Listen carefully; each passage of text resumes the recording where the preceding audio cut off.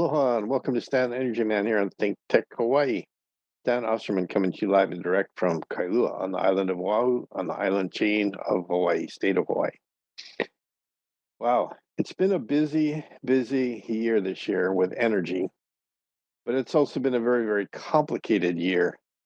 And if you got a chance to check out the title, We're Gambling with Oil, you're probably scratching your head and going, how do I put those pieces together?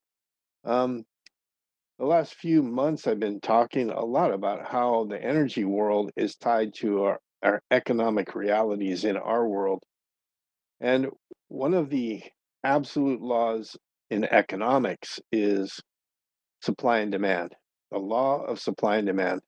Now, if you're a person into science and those kind of things, you understand that when you have a law, it means it always holds true. In science we have theories and we put postulated thought together and say, I have a theory, I've gathered a whole bunch of data, and if this happens and this happens, then therefore this will happen. But that theory doesn't become law until it actually happens all the time, 100% without failure. So when the economists use the term supply and demand, they really mean it's a law. It happens without fail. But just like everything else in the world, things can be manipulated, things can be worked with, things can be changed, altered, little deception, little bit of lies here and there, whatever. And it can distort how you get a result, even when you're dealing with the law. So, how does oil and gambling tie together?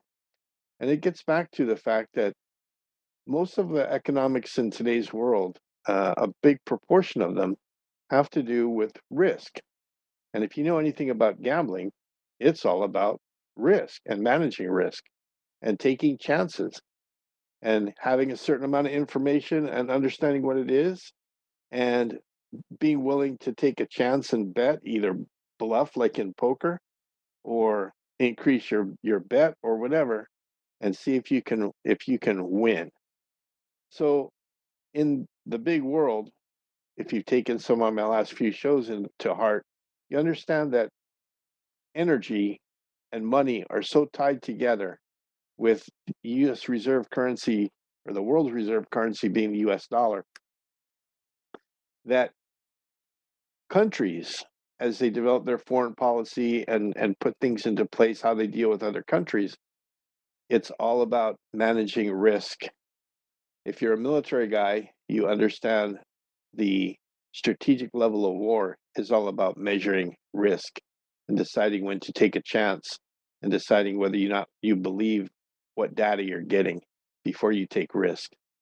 So the oil world and the rest of the economic world that we're facing today, if you haven't been living under a rock for the last couple months, understand that our world is heading into a really unusual place.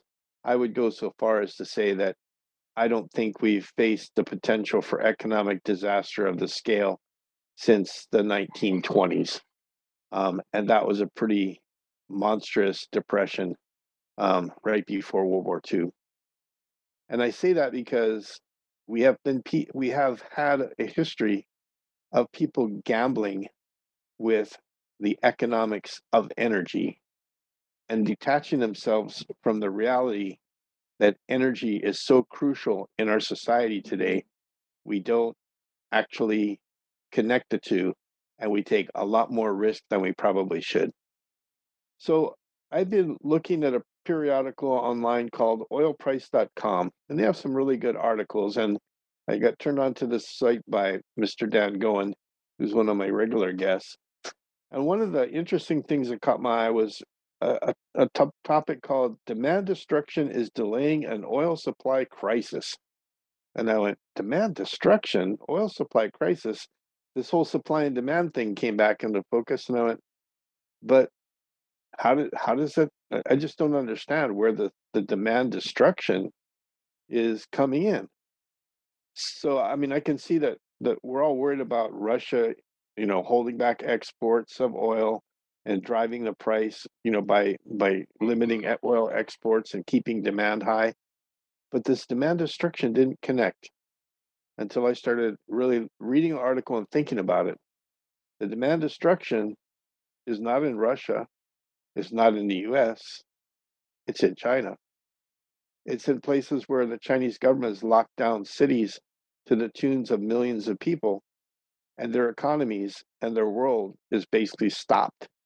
And when you have a society that's stopped, you have demand for energy that is stopped. You have demand for food that is stopped. You have serious, serious social implications.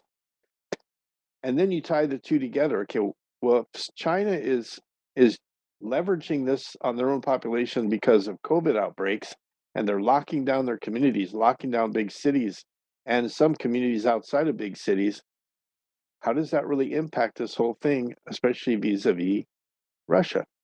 And you say, well, Russia is also drawing back on their production.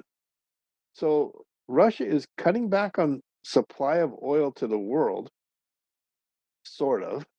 They're actually storing a bunch, we think.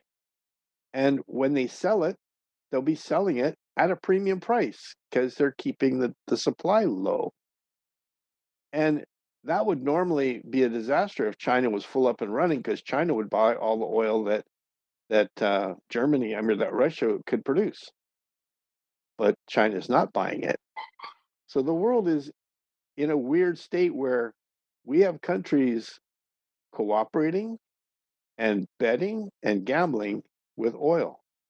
Another thing they're gambling on, if you've been watching Stand Energy Man for the last couple of months, is that oil is almost always tied to the US dollar. Almost all the transactions worldwide for commodities is traded with the US dollar. But what has happened insidiously over the last couple of years is that some countries have been slowly pulling their economy out of the need for dollars. And we talked about that last week with Dan Goen on Russia, with almost over 20% of their currency reserves in pure gold, where the US is not on a gold standard anymore. And a new banking system has been set up between Russia and China, where Russia is now demanding payment in rubles, which nobody owns a whole bunch of rubles. Every country around the world has a reserve of dollars, but Russia and China and Iran and a couple other countries and a growing number of countries are starting to look at trading in Chinese yuan or in gold, or setting up their banking system to run where they don't need to have dollars. At the same time, they're divesting themselves of dollars and treasury bonds. And what that does when they dump those bonds on the market is it devalues our currency more. So you can see where this is turning into the kind of foreign policies that countries make can have effects years down the road, and it can be very disastrous. So one of the questions that we had come in actually is, how did the U.S. and the EU end up in this serious game with Russia, where they may not be using our currency or the EU's currency anymore, and they're controlling the market on oil because a lot of people, especially in Europe, are buying Russian oil. Even the United States, up until recently, was buying Russian oil, to the point where the world is technically dependent on Russian oil. And if you're dependent on Russian oil, supply and demand kicks in, price goes higher. So here's what happened. The United States and the EU have been very trusting of China and very trusting of Russia, and they've shared technology, and they've negotiated nice business contracts and business dealings so that we can we can give them money to manufacture things for us, especially in China, and they'll open their markets to US goods, all those nice trade deals that we have. Unfortunately, when you don't pay close attention to all those deals, when somebody pulls the rug out from under those deals, you can find yourself in a really serious problem. For example, one of these demand destruction issues is that Russia is no longer pumping natural gas into Poland and Bulgaria. That's a big deal. It's just now getting to the end of wintertime. Spring is starting to come on board, but that kind of thing can shut down not only their household heating and cooking, but their whole economy. So Russia, in not just invading Ukraine, but in working their own policies and their own economic policies and their own currency designs in their own banking system, have basically been going on rampantly for probably 10 years. And nobody has noticed the change. Maybe we weren't paying attention. Maybe we're paying attention and we just didn't care. We thought we were too big to fail, just like all the big banks in early 2000s, too big to fail till you have a bubble and the bubble bursts. Internationally, we're really close to having a US dollar bubble burst. And we need to start paying attention and do whatever we can, which may be kind of painful for us all economically, dealing with the inflation that we have, and interest rates are going to have to go up. It's going to mean we tighten our belt, we do with less, and we try and get ourselves back on track. But because we haven't been paying attention, that's what we get. Another article that came out was the folks that keep track of oil production in the U.S. say that U.S. oil production has been falling off steadily, and that's been tracked.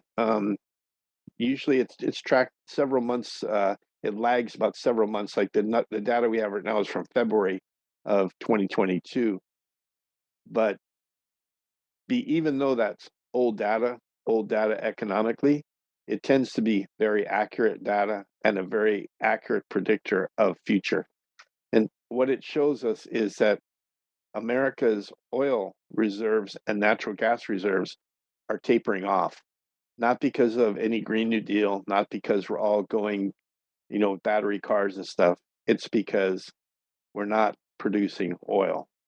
And the fact that we shut down some of our oil pipelines and we limited exploration and production out of other oil fields, it will take us years to get back on track to even be able to take care of our own requirements in our country without importing from other countries.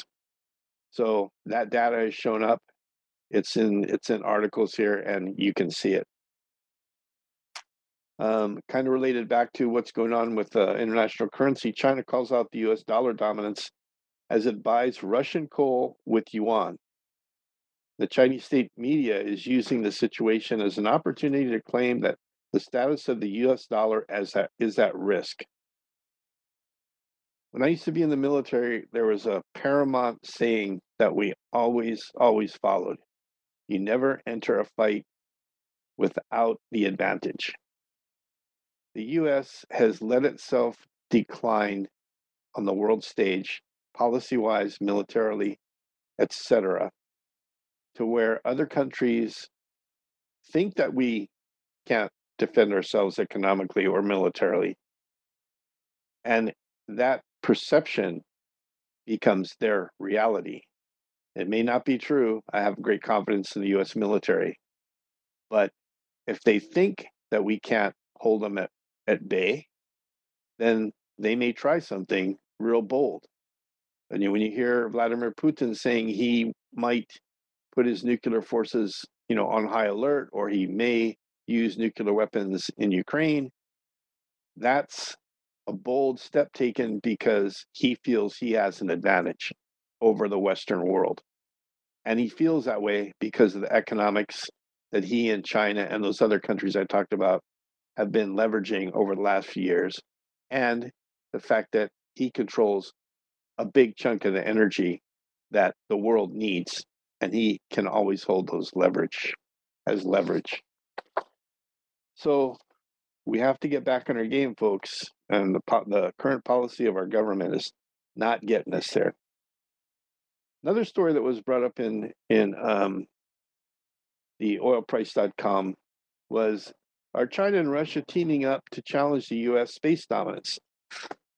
And I thought that was a kind of an interesting story to ask, or a question to ask right now at this point in time. Um, and then I realized that, yeah, China and Russia have taken so much technology, especially China has taken so much technology from the US, literally taken it, stolen it.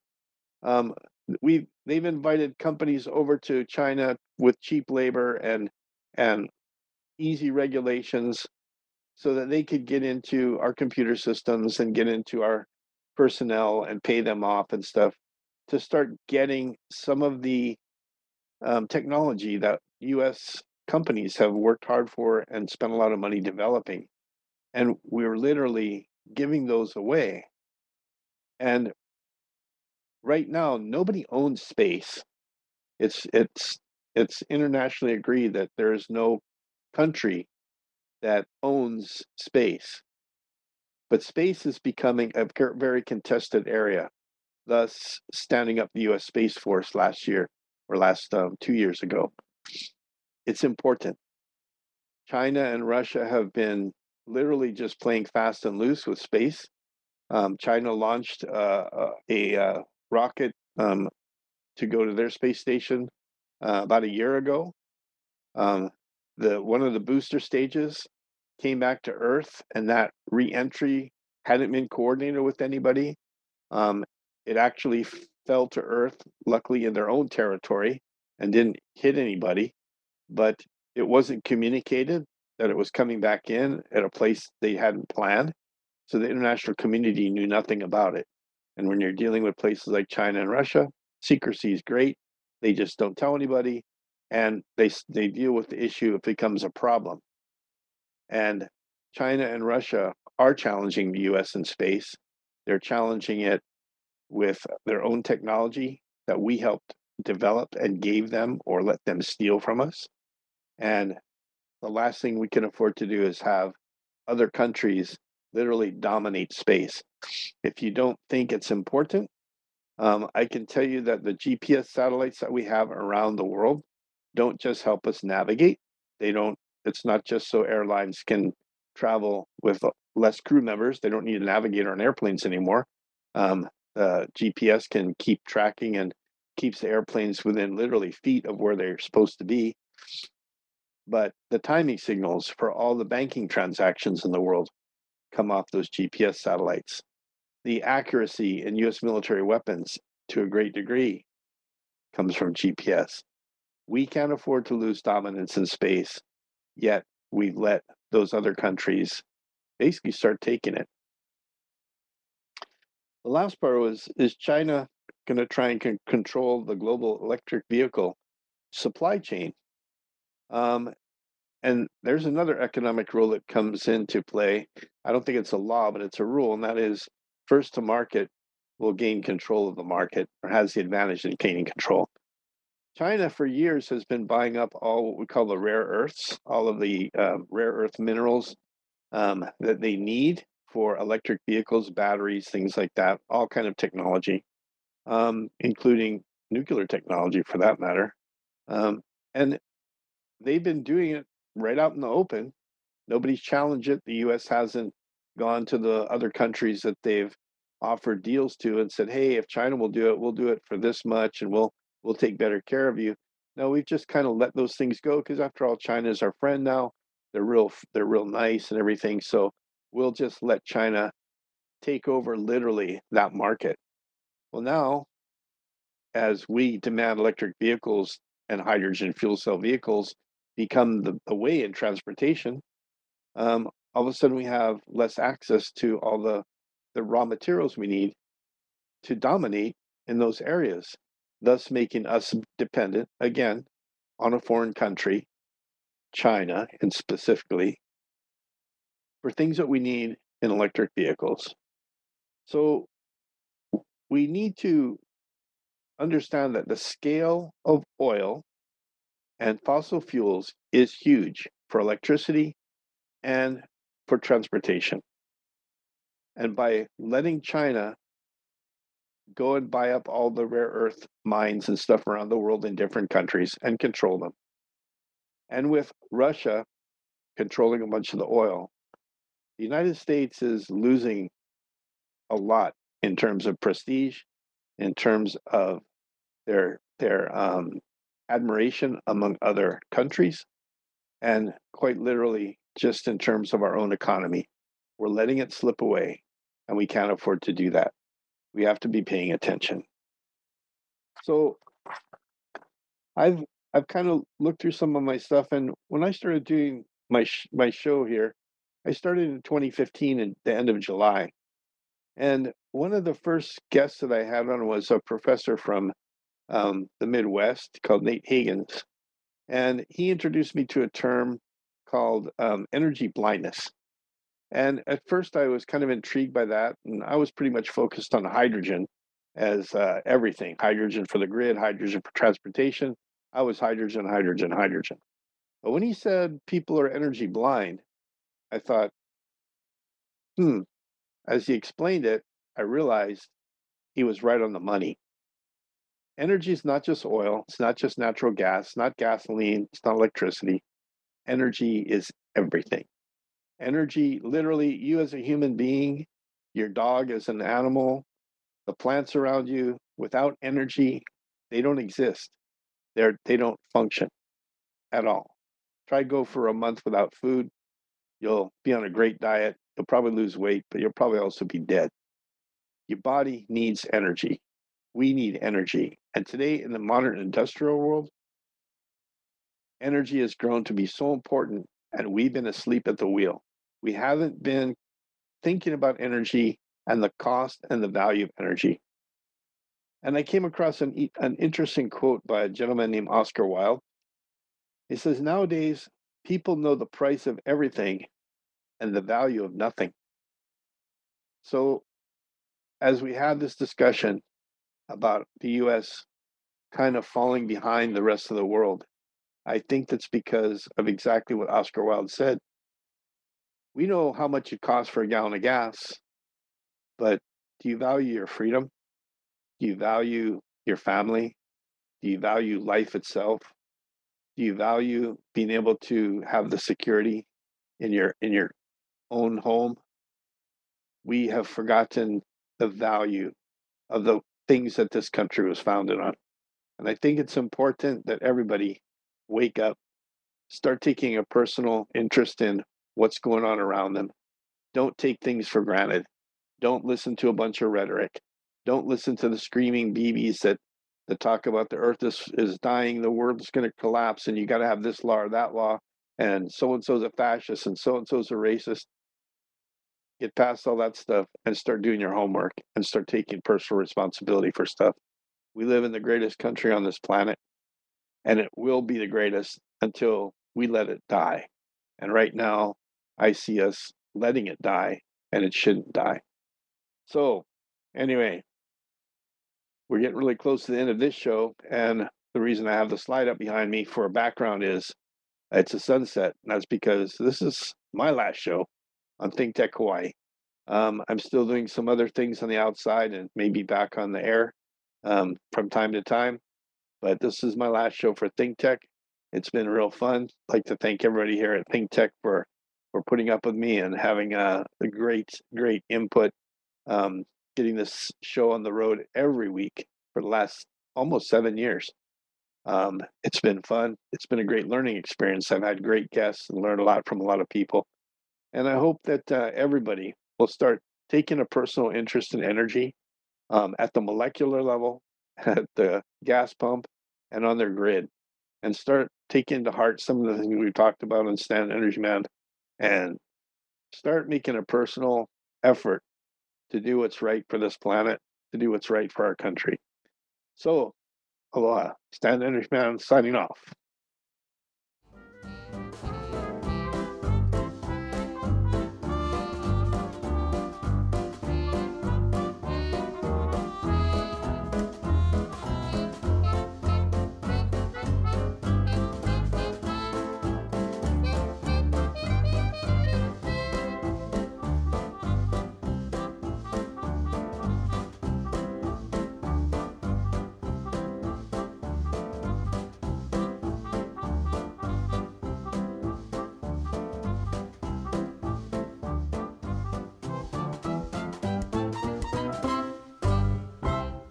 Thank you so much for watching Think Tech Hawaii.